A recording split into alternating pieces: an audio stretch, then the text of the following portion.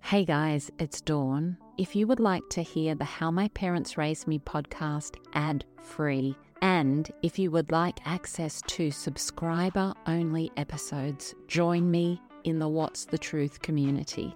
You can join via the Apple Podcast app. There's a link right there in the app, or go to whatsthetruth.supercast.com.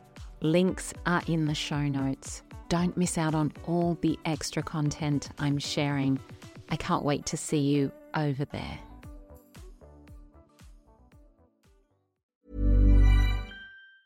Burrow is a furniture company known for timeless design and thoughtful construction, and free shipping, and that extends to their outdoor collection.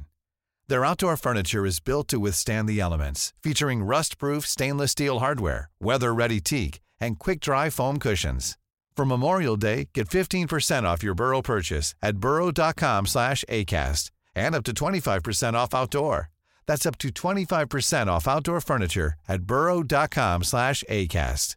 When you're ready to pop the question, the last thing you want to do is second-guess the ring. At BlueNile.com, you can design a one-of-a-kind ring with the ease and convenience of shopping online. Choose your diamond and setting. When you find the one, you'll get it delivered right to your door. Go to BlueNile.com and use promo code LISTEN to get $50 off your purchase of $500 or more. That's code LISTEN at BlueNile.com for $50 off your purchase.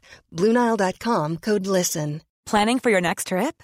Elevate your travel style with Quince. Quince has all the jet-setting essentials you'll want for your next getaway, like European linen, premium luggage options, buttery soft Italian leather bags, and so much more. And is all priced at 50 to 80% less than similar brands.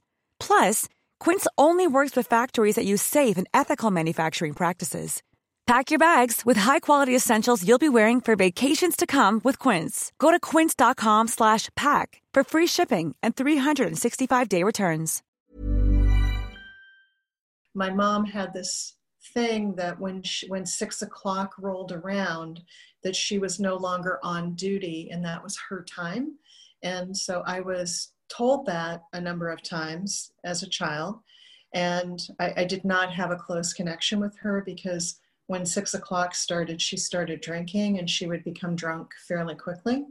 And so I spent a lot of nights watching television alone, actually.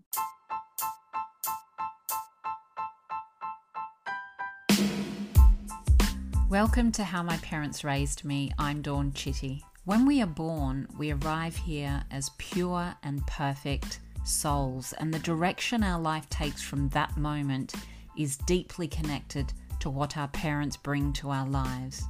And what our parents bring to our lives is deeply connected to what their parents brought to their lives.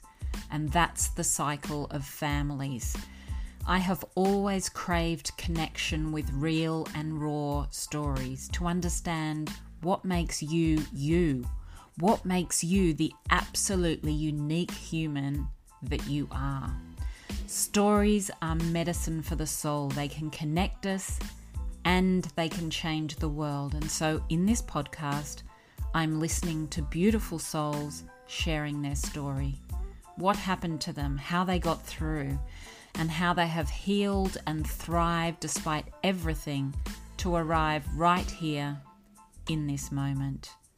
Content warning: if you are triggered by the themes of this podcast, please seek a helpline in your city.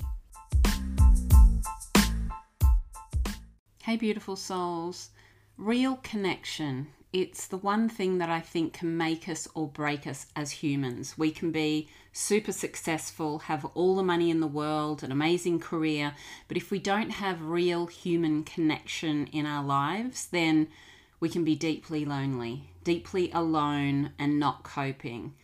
That saying about being in a room full of people and feeling desperately lonely, it says it all. We can be surrounded by many people in our lives, but if we're not really seen, if we're not really heard, then we're nowhere. We're just going through the motions of life. And when you're a little kid and the people around you, for whatever reason, don't connect with you, that lack of connection will change everything.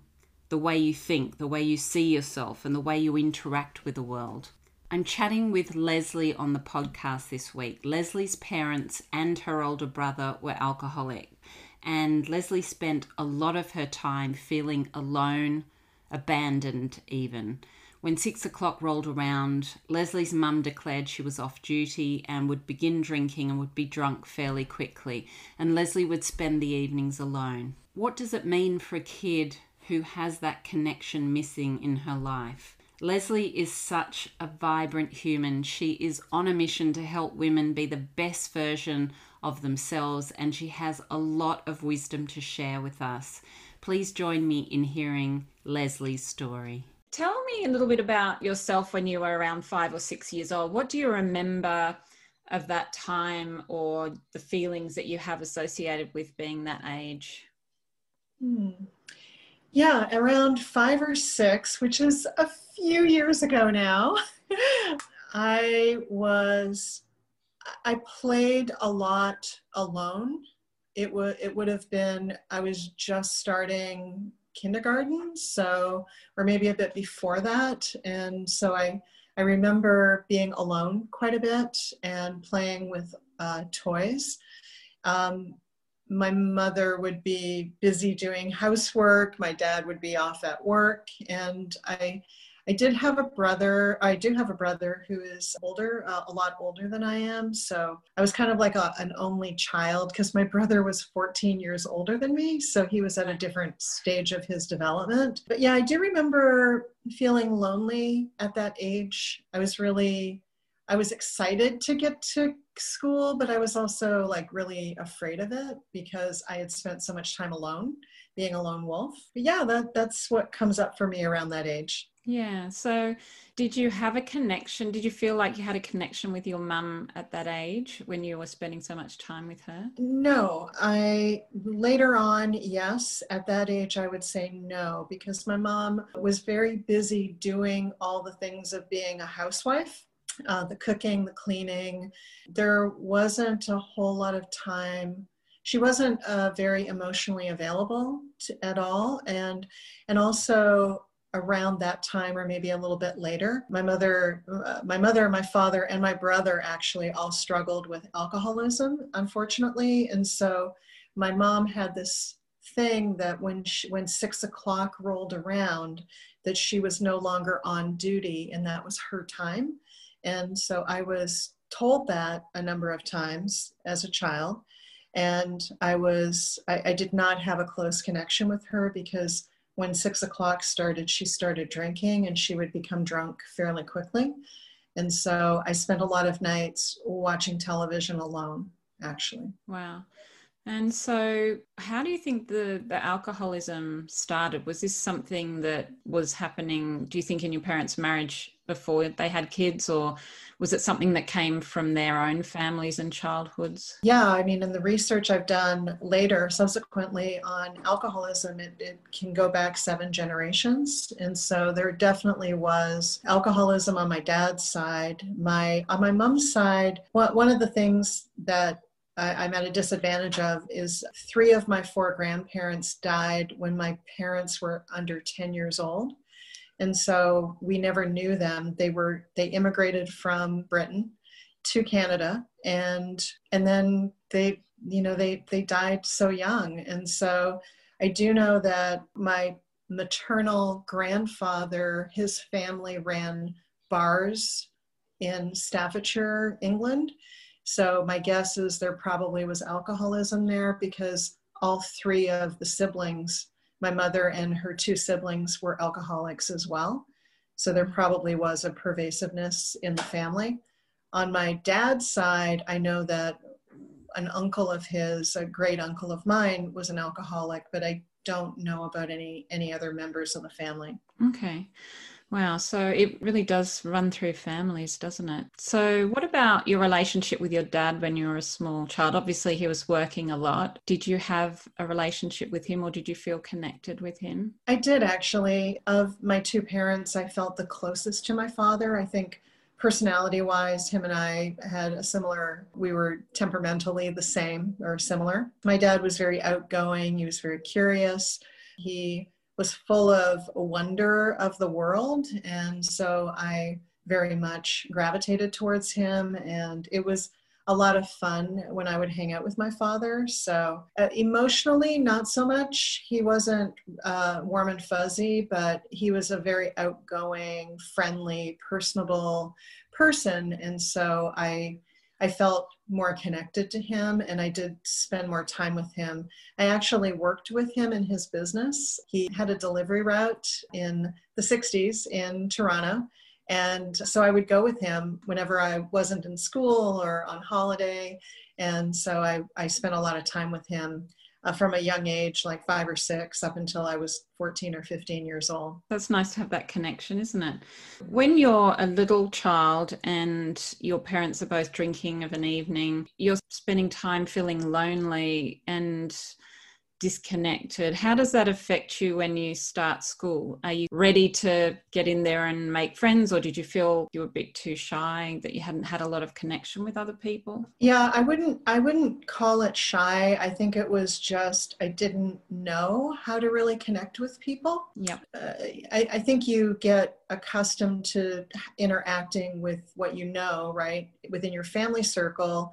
And you don't even really know that that's dysfunctional. I think at some point you hopefully will realize if it is dysfunctional, but I didn't have strong connections at school. The other thing that was happening was, even though my dad was a successful businessman, that didn't translate down to me. So I would routinely go to school wearing clothing that did not fit me. I'm almost ashamed to say this, but I wasn't bathed as a child very often. So I don't know. I'm trying to fit in and make friends, and I'm wearing clothing that's too small. I've got holes in my shoes.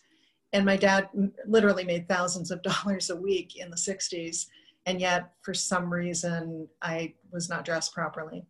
So there was that disconnect as well, that it was kind of weird, but I learned I was rejected. You know, I was rejected at home. I was rejected at school. I just never really fit in. And so the result of that neglect and feeling rejected was becoming a people pleaser, because I wanted to be loved and accepted. Yeah. It's really neglect on your mother's part, isn't it? She's supposed to be looking after you and doing the basic hygienic things, buying you some new clothes. It's really quite neglectful that she wasn't doing any of that sort of stuff. Yeah, I believe there's acts of commission, and I think there's acts of omission. So where was my dad in that as well? Now, the stories that I heard, so, you know, they came over. My parents are first generation Canadian. My 3 of the 4 grandparents die, and it's a depression. So they were significantly older and by the time I was born. And so I heard the stories of my father having holes in his shoes because they were living in poverty.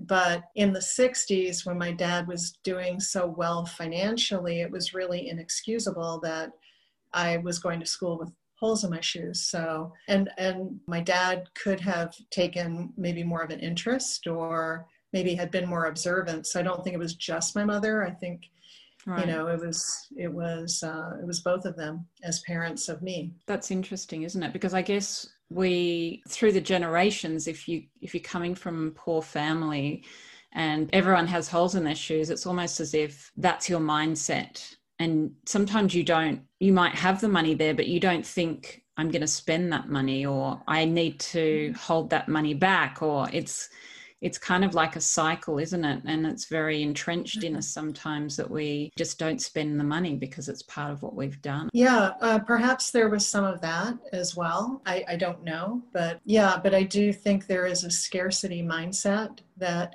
can come from having that type of experience. Or, you know, if you've experienced being hungry. I know both of my parents had experienced hunger, you know, being raised. I remember my mother telling me that they got an orange for Christmas if they were lucky. Yes, my parents were the same in England. They got an apple and an orange wrapped up in a stocking. That was what they used to get for Christmas. Yeah, I can't imagine the kind of fear, you know, having that experience growing up. It can definitely skew. And yet, on a positive side, there was a lot of fun times in my household. You know, they were very carefree and throwing parties, and I mean, it wasn't all terrible, but definitely, definitely a little skewed on taking care of their child. Yes. Do you think that your brother had a different experience to you growing up? I think he did. I think my parents were younger. They weren't as entrenched, I think, in the alcoholism. I will say my dad, the closeness I felt with my father, he had spent 10 years not drinking. And so I think that afforded me the close relationship that I did have with him. He later relapsed, but I do think that my brother had a different experience. He was more doted on, I think, than I was. Yes. But then you're saying that he ended up being an alcoholic himself. Yes. So that was just from being around people drinking the whole time. Yeah, and the smoking as well. I mean, when I was coming up, thank goodness that the messaging, I don't know what it's like where you live, but when I grew up, it was everybody smoked, everybody drank, it seemed like. Only now, like in my lifetime, my daughter smokes, but my son never smoked. My kids barely drink. So it's just a different mindset now in this generation that we talk about that. And even just to talk about alcoholism. Before, it was just kind of swept under the rug, I think, Yes. What about by the time you get to 10 years old? What life's like for you then? Because there was an accident that happened around that time. Yes. Yeah. My dad had started drinking. He was drunk. And so we have Dominion Day in Canada. It's kind of like Memorial Day in the States, and the firecrackers and the sparklers and all that. And so my dad was drinking, my brother was drinking, I'm assuming my mother was drinking. We go out in the backyard, and at the time, my father owned a gun store, and he was actually a weapons reloading expert. He invented a bullet caliber. So he was very, very knowledgeable. A lot of people would come to him for advice on reloading ammunition, so he was very, very knowledgeable in that, and owned a gun store. And so we go through the fireworks on this particular evening, and my dad instructs my brother to go get the gunpowder, that we're going to have fun with the gunpowder. And here I am, 10 years old, and he wasn't thinking straight, and he asked me to light the gunpowder that was in a pile. And I lean over with my sparkler thinking, this is going to be fun. And the gunpowder blows up in my face. And I was looking at it coming towards me, the flame coming towards me. And just within a second, I closed my eyes. I got second-degree burns all over my face. I lost my eyelashes for a period of time, my eyebrows, my hair. I had a burn on the top of my head. I wasn't able to go to school because of that for the remainder of the year.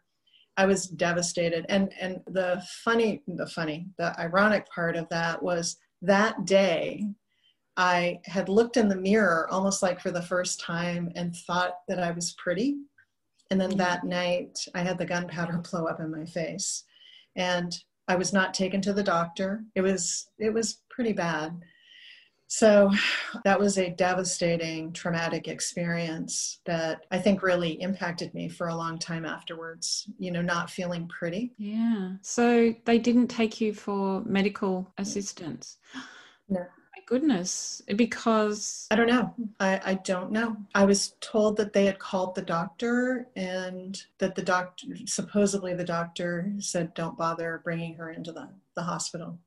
My guess is probably Children's Services would have taken me away from them. Right. That might have been a consideration, but I never did find out why. When you're 10, you don't think to ask. No, no, not at all. Not at all. So how does that affect you then, do you think? Was there an element of depression there, do you think, after that? Or did it affect you in some way? I don't know. I mean, I think throughout my life, you just kind of deal with whatever's in front of you. And I think at that time, there was no counseling really at that time. You just kind of sucked it up. That saying, stiff upper lip kind of thing. We never really talked about emotions. You just kind of moved on. So in later years, based on maybe not just that experience, but my childhood experience. I've since gotten therapy and been able to unpack some of the trauma, a lot of the trauma that I've been through. So I've done a lot of healing work with myself to move past the anger and the fear and the frustration and just limiting beliefs. As you realize and are able to become aware and step into that and process it once you're feeling safe enough to do that. Yeah, so I don't know if it was that. I do know as a teenager, I would have, particularly around my period, I would have a lot of highs and lows emotionally, a lot of despair feelings, never suicidal, but just hopeless, helpless kind of feelings. And I don't know if that was because of a hormonal feeling at that point, or if it was stemming from childhood stuff. So when you're around that 10, 12 years of age, do you have any other people, like adults, that are on your side or that you can talk to about anything when you feel that you don't really have your parents supporting you as much? No. There was family. My dad had, in later years, I connected with my dad's family. My dad, I think because of what he was going through with his addiction, with alcoholism, he didn't want to spend time with his family at all. I think he had some unprocessed anger towards his mother that he never really dealt with. And so I never really knew my dad's side of the family. My mom's side of the family, like I said, there was a lot of drinking.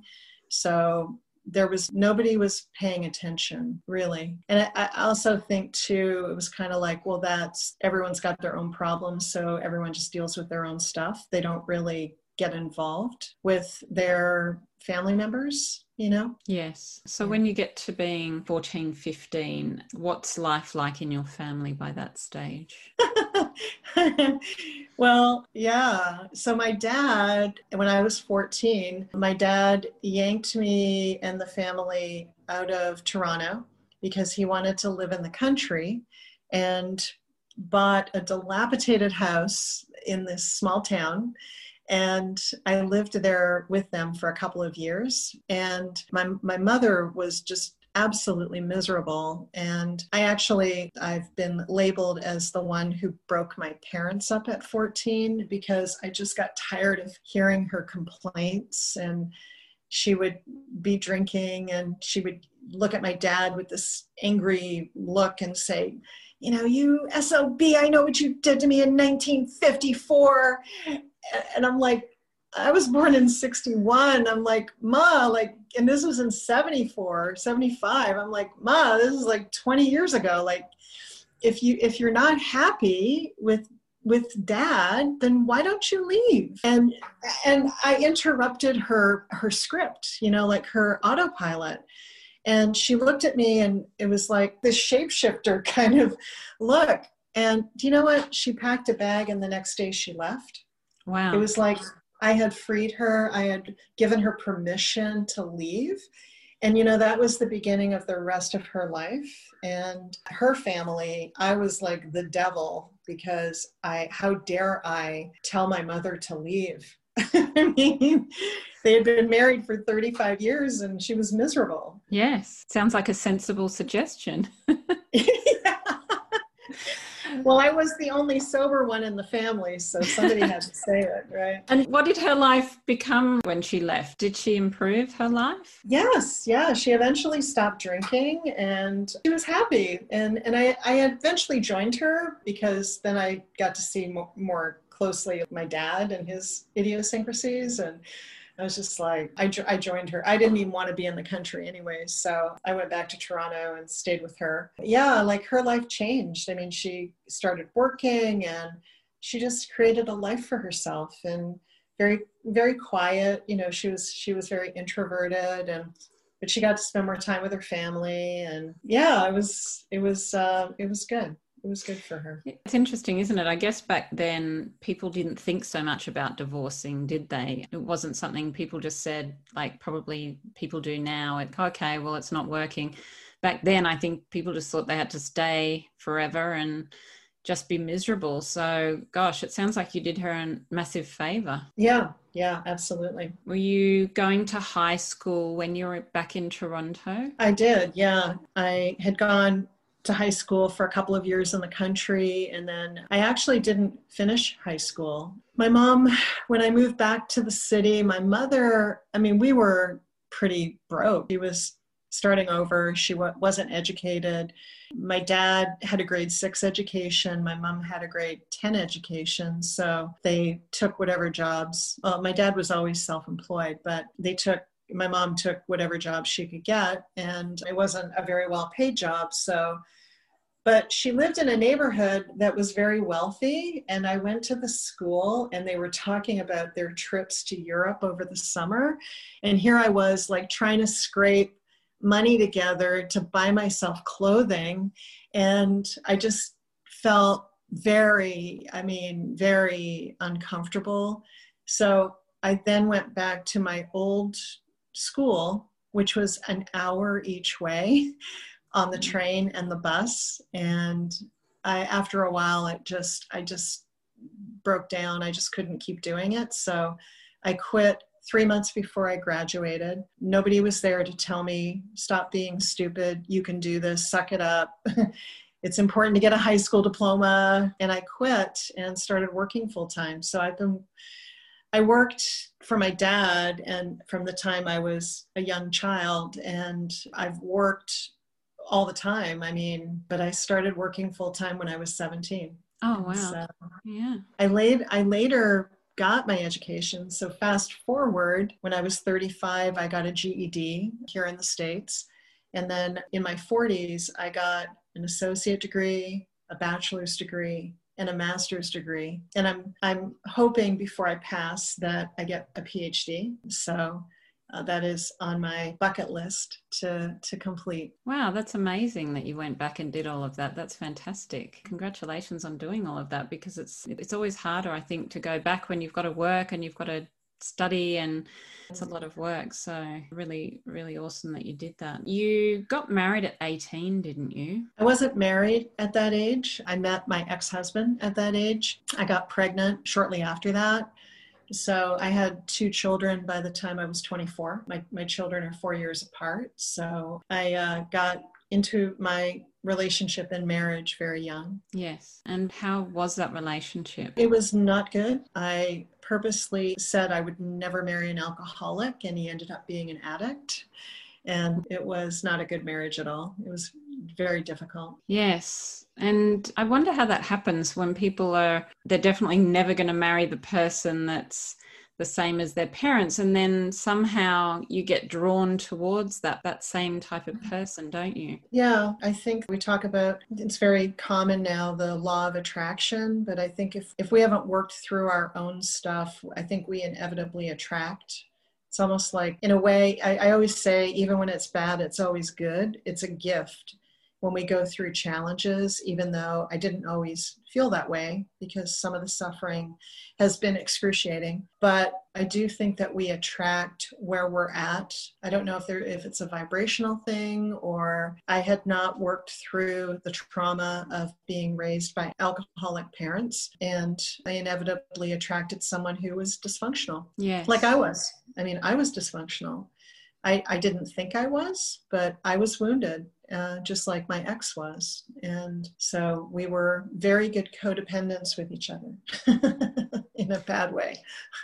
So did you end up raising your kids by yourself for a while? Yes, for the most part. Yeah. Even when we were together, the financial burden, it was a burden at times. I had to make it happen, and I did. And over time, I left the marriage finally, got therapy, learned about codependency, understood what the cycle of abuse was. And yeah. And so, and the funny part was, here I was all those years, like, just struggling to be able to pay rent and put food on the table. And then at one point I ended up investing in real estate, and I ended up owning 17 rental units with a partner. So fast forward, right? Like, going through the challenges that I did, I think if it doesn't break you, right, it definitely makes you stronger. And And also, I think for me, I think it gives me great empathy and compassion for other people. So I think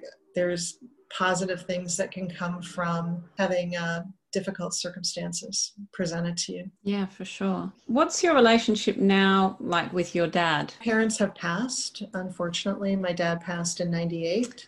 Oh, okay. My mom passed in 2003. My mother was 40 when I was born.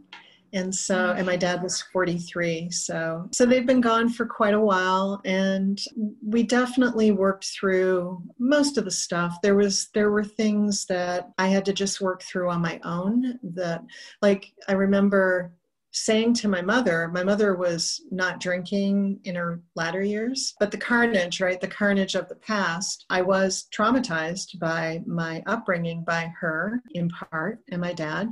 And so when I started getting therapy and I wanted to talk about it, I remember saying to my mother, "Mom, you're an alcoholic." And my mother was never an angry outburst kind of person, but my mother flew into a rage and stormed out of my house and said, "I am not an alcoholic." Like, she was in complete denial. I wouldn't even admit, and that she was a lush. So was it not until you had therapy that you really saw her as an alcoholic? Yeah, I think so. I was in the midst of the situation with my ex-husband, and I was talking to someone and they said, "I think you're an adult child of an alcoholic." And I'm like, "Huh? What?" And so I learned about ACOA and I started attending meetings and stuff there, but I didn't have a clue. You know that your parents drink, but you just don't know to label it necessarily. At that time, they didn't really talk about that stuff. ACOA, is that like an alcoholics group for relatives of alcoholics? Yes. It's called Adult Children of Alcoholics. And what do they do there? Is it just sharing stories? What do they do? Yeah, it's kind of like it's a 12-step, but it's specific to the insanity that you experience when you're raised by people that are drinkers. Yeah. What did you have to do with your parents? Did you have to forgive them at some point in your therapy? Oh, for sure. Yeah. Actually, I had a lot of shame at one point. So yeah, forgiveness. I would attend workshops and there would be exercises. I remember one that you had to pick one of your parents, and at that time my parents were both living, and pretend that one of your parents is on their deathbed and tell them how you really feel. And that was quite a moment to be able to verbalize. You hold it all inside, right? And to be able to verbalize and say how you really feel. So yeah, and then further along, I was realizing that I had a lot of shame around. I just didn't feel proud of coming from the household that I did, and yet it's kind of like you can focus on all the negative stuff and not really embrace the positive stuff. And so what I did, I actually did a therapy session with a counselor who helped me rewrite the script so that I didn't walk around feeling the shame, and it was like a weight on me.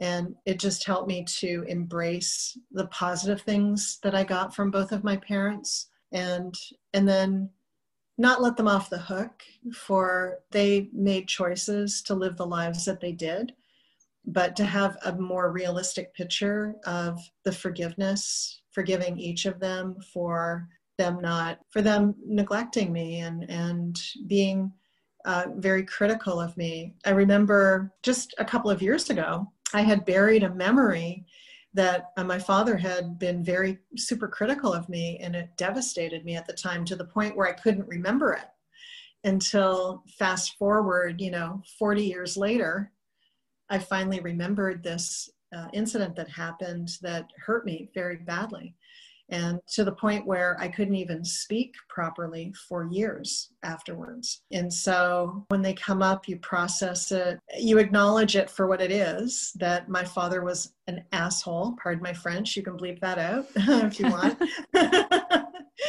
He was very cruel with his words. And you don't say things like he did to a hormonal, insecure 14-year-old that worshiped the ground that he walked on. And then realize in some ways he did the best he could.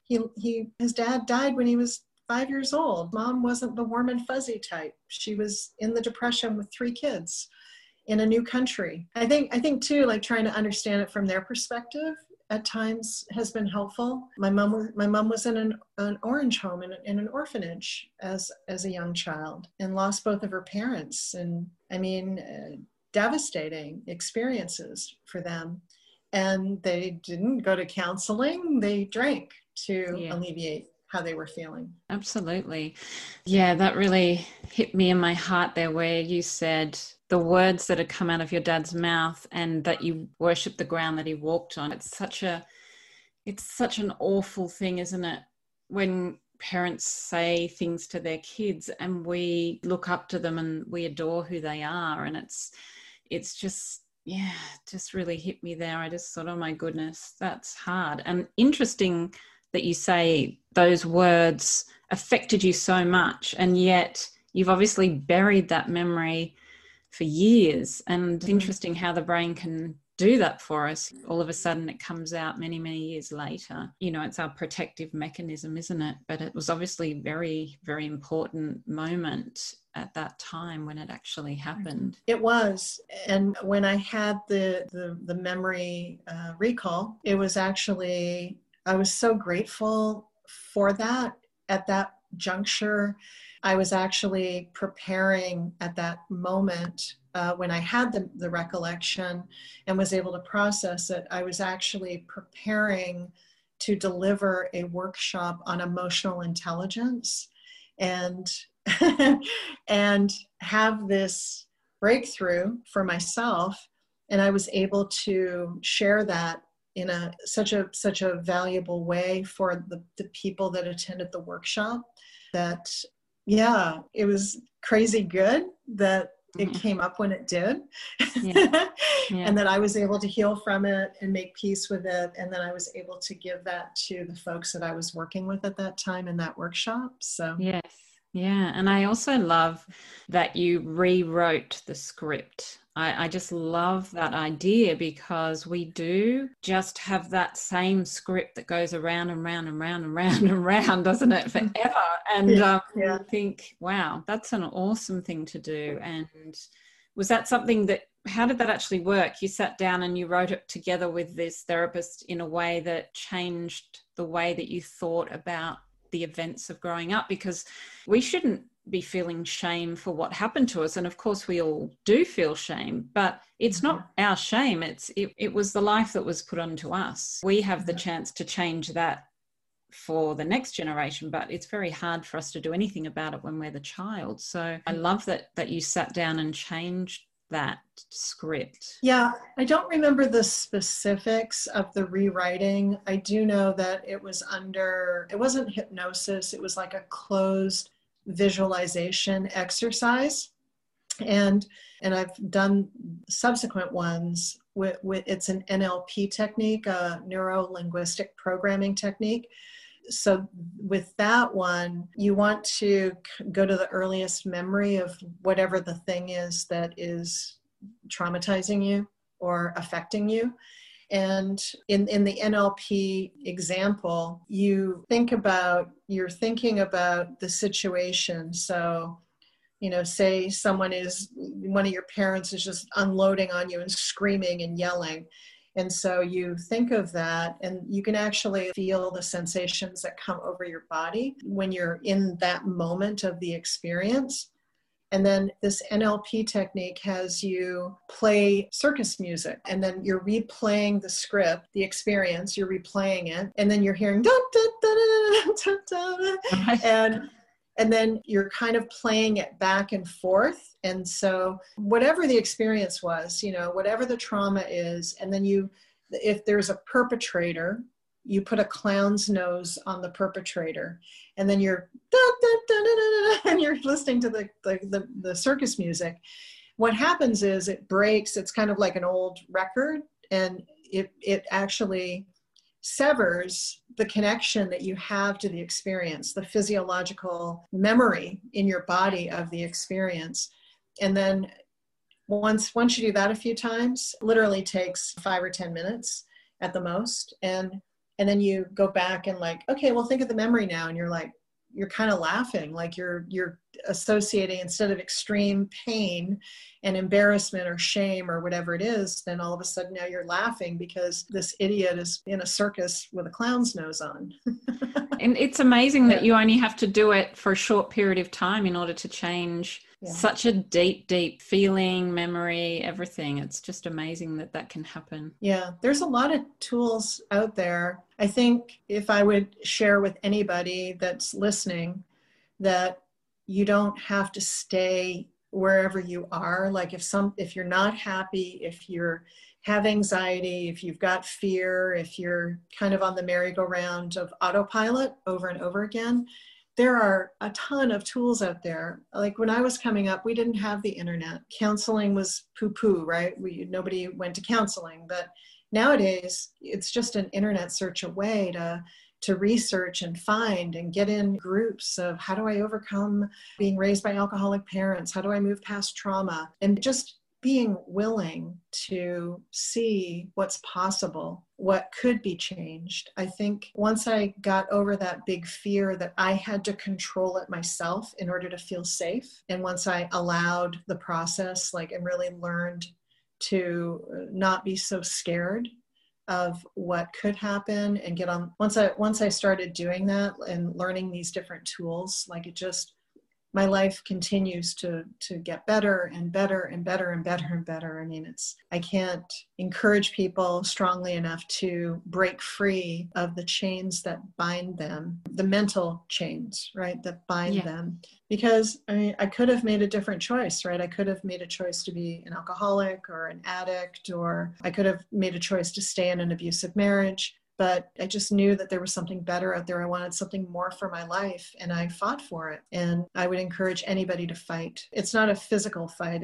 Perhaps it is, right? If you have to defend yourself physically, but it is a game of mental toughness, really, at the end of the day. Getting out of your own way sometimes, getting out of your stuckness, getting out of your stubbornness, your resistance, and being open and willing to see something else. I love that. And I can see that you must be a super strong lady because you've left it behind. You've done all of this study. And what's your life like now? I have gone from living a life of fear and scarcity to stepping into my power, stepping into my courage, trusting myself, not doubting myself to the degree that I used to. I just embarked on a business. If I want to move somewhere, I'm in the process of selling my house. There's just so much more possibility now for me, but I'm currently single and just loving life. Even this COVID thing, I mean, it's an opportunity. There have been moments when there's been this quiet desperation, missing the connection with other people in ways that we're used to, right? Yeah. But I just think that it's a beautiful opportunity to reinvent ourselves and explore, what else there might be out there. How can we have an incredible life right now being under a COVID experience? Yeah. Apart from therapy, are there any other healing mindfulness practices that you use regularly? Yeah. So there are tools that I've learned and have incorporated through a training program that I've gone through. It's in Columbus, Ohio, where I happen to live right now. It's called Next Level Trainings. They do virtual training, but it's really, it's transformation. There are other people that do very similar work. Michael Strassner, Chris Lee are two trainers that have been doing this training for over 30 years.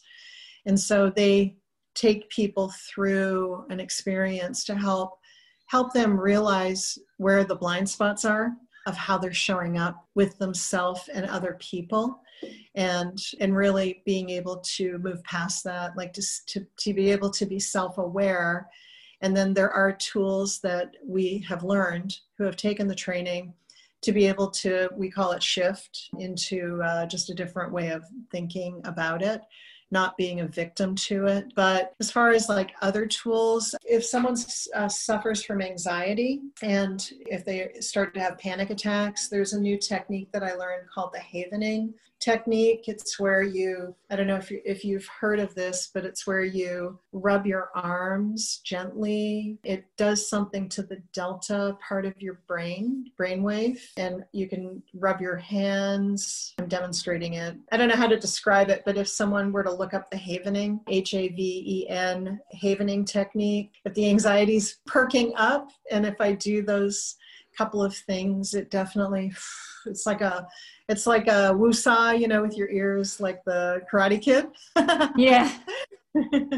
Yeah, I love that. Another thing that's really awesome are affirmation statements. So if you're someone who has struggled with negativity or negative self-talk, just having a mantra that you say every day, I think also can be very supportive. It's not an immediate fix or cure, but it's something that over time you begin to see the glass is not just half full, but it's overflowing instead of half empty. Another thing I would say is to not be around people, and I know this is easier said than done, but not put yourself around people that do not lift you up and hold you to your highest potential. I think that when we do that, it just perpetuates this downward spiral into despair and not getting out of that. And if you've only been around people in your life that are Debbie Downers or critical of you, or it's the they show not, it's like you might as well be invisible to everybody kind of thing. There are so many people out there that are loving and kind and generous and supportive and will be your biggest cheerleaders to help you get past the negativity that you've experienced. They're out there. I want people to know that they're out there, and just to stand in possibility for that, and that they can overcome with some effort, with a decision on their part and with some effort on their part. They can overcome anything, any situation. And life is pretty good, and not just pretty good, but it's pretty great if you allow yourself to experience that. Yeah, I love that. That's so important, isn't it? Just to surround yourself with people who just want to give you love and understanding. It's pretty basic, isn't it? And something we all deserve, I think. What do you think are the main things that we should give to our kids growing up? Yeah, that's a good question, because when I had my kids young, and I inadvertently brought some of the negativity from my childhood to them. And so I would say that one of the best things you can do for your kids is that you be okay. That I just got goosebumps when I said that. Yeah. If you are, if you've dealt with your, whatever the family of origin stuff is, please know that everyone's got their family of origin stuff, right? I don't think anybody, we may think that we're the only one that goes through something, but know that everyone's got their stuff. And if we deal with our stuff sooner rather than later and have the courage to do that, then that's the biggest gift that you can ever give your kid. And if you not try to control everything, that you allow your kids to not be perfect and not try to make them into something that you think they should be. That unconditional love, I think I wish I had have learned to unconditionally love sooner. Oh, I love that. Absolutely love both of those things. They're so important, because that's breaking the cycle, isn't it? If you can be okay and you figured it all out, and it takes time, and when you were having your kids, you were still a baby, really, so it takes a long time, and sometimes we can get to the end of our life and we haven't figured it all out. So I think it's a journey, and it's definitely something that we should all strive for, is to be in a good place when we have our own kids, so that we can give them the best. Tell me about your Girl Tribe, Fit, Fun and Sexy After 40. This is your new business. Please tell us about that. Oh, thanks for asking. I'm like so excited about this. So, you spend years giving to everybody. You're a spouse, you're a mom, you're an employee or a business owner, and you're always like focused out, and then it seems like there's never enough energy or time that we give to ourselves at the end of the day, or to do the things to support us around our fitness, and making time to exercise, and making time to meal prep, and loving ourselves, this unconditional love, right? For ourselves. And so I had struggled over the years with weight gain and family of origin training and the emotional stuff. And so I finally took myself on, and I've lost over 50 pounds and 5 dress sizes, and have kept it off. Wow. And what I realized was that, just my own personal transformation emotionally, and the confidence that resulted from that, having that achievement, and how energetically I just felt so much better. And it just changed in so many ways my life. And of course, all of a sudden now, being single, like, men are like, hey, and so, yeah, okay, Yay. sure. Yeah, let's go out for dinner. So anyways, it was through my girlfriends that they were so supportive. This girl tribe, we would meet every day and walk, and we were on this journey together for our own health and wellness. And I just treasured the moments that I had with them, and it was so fun and silly. And we would take pictures of just the most randomest things, including a unicorn, a full unicorn on someone's porch. And every day we would stop there and take a selfie, pretty much anytime we went on that path. So just crazy, silly fun, and achieving our fitness goals, and got super close, even closer. And so I decided that because of this, and I'm basically, and with my background in coaching, I had been a career coach for a number of years. And then this work that I've done in transformation, that really I'm a healthy lifestyle mindset coach, and I support people on their journeys to achieve their fitness goals. So I provide accountability through private coaching, and also through a group where we're in it together and dreaming, what do we want to achieve, with our fitness goals? And not everyone needs to lose 50 pounds. I've worked with someone who actually was amazing with their fitness. They're like a model, and very slim and trim, but they wanted to quit drinking and smoking. And so I've worked with them on that health goal. So I have a program that's starting soon. And so happy to share the link. I do have a free handout, 7 key steps to living a healthy lifestyle. And so I'm happy to share that with anyone that would like to receive that. Yeah, let's do it. I decided that next year I'm going to train for the Camino de Santiago walk in Spain. Wow. If they open everything up. So I'm going to be training to walk 450 miles in 45 days. Oh my gosh, that's a walk. That is a walk. My gosh. Wow. I have never heard of that. I haven't heard of that walk before. That's amazing. Goodness. Yeah, it's a pilgrimage. And so everyone, the disciples met in Santiago in Spain. And so it's a very famous, I didn't know about it either until just recently. And a friend of mine completed the walk. And so I thought, wow, that would be an amazing goal to set and achieve. And so I'm going to ramp up and do the training for that. Wonderful. Good on you. That's amazing. I love that. So tell us where we can find you on Instagram, or do you have a website? Yeah, people can find me on Instagram right now. It's Girl Tribe, Fit, Fun, and Sexy. Awesome. Leslie, thank you so much for chatting to us today. I've loved hearing your story, and I feel quite emotional at the moment listening to all of the things that you've done in your healing journey and everything that you've achieved. I just think you're awesome. Oh, Donna, thank you so much. Thank you for doing this. You are impacting generations to come because of this work that you're doing. And so I just want to acknowledge you for doing this and allowing me to share my story. Thank you. Thank you so much for being here. Please check the show notes for all the links related to this podcast, including book recommendations. If you have a story to share, questions about this episode, or want to connect in any way, I would love to chat. Please come and find me on Instagram at My Big Love Project, and please don't forget to subscribe, rate, and review. Can you think of one person whose life might change a tiny bit in a positive way by hearing this episode? Please go ahead and share it with someone you know needs to hear it. These stories are so important.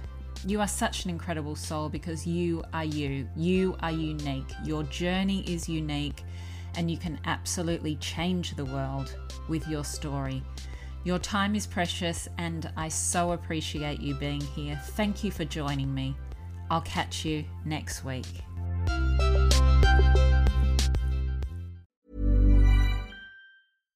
Hi, I'm Daniel, founder of Pretty Litter. Cats and cat owners deserve better than any old-fashioned litter. That's why I teamed up with scientists and veterinarians to create Pretty Litter.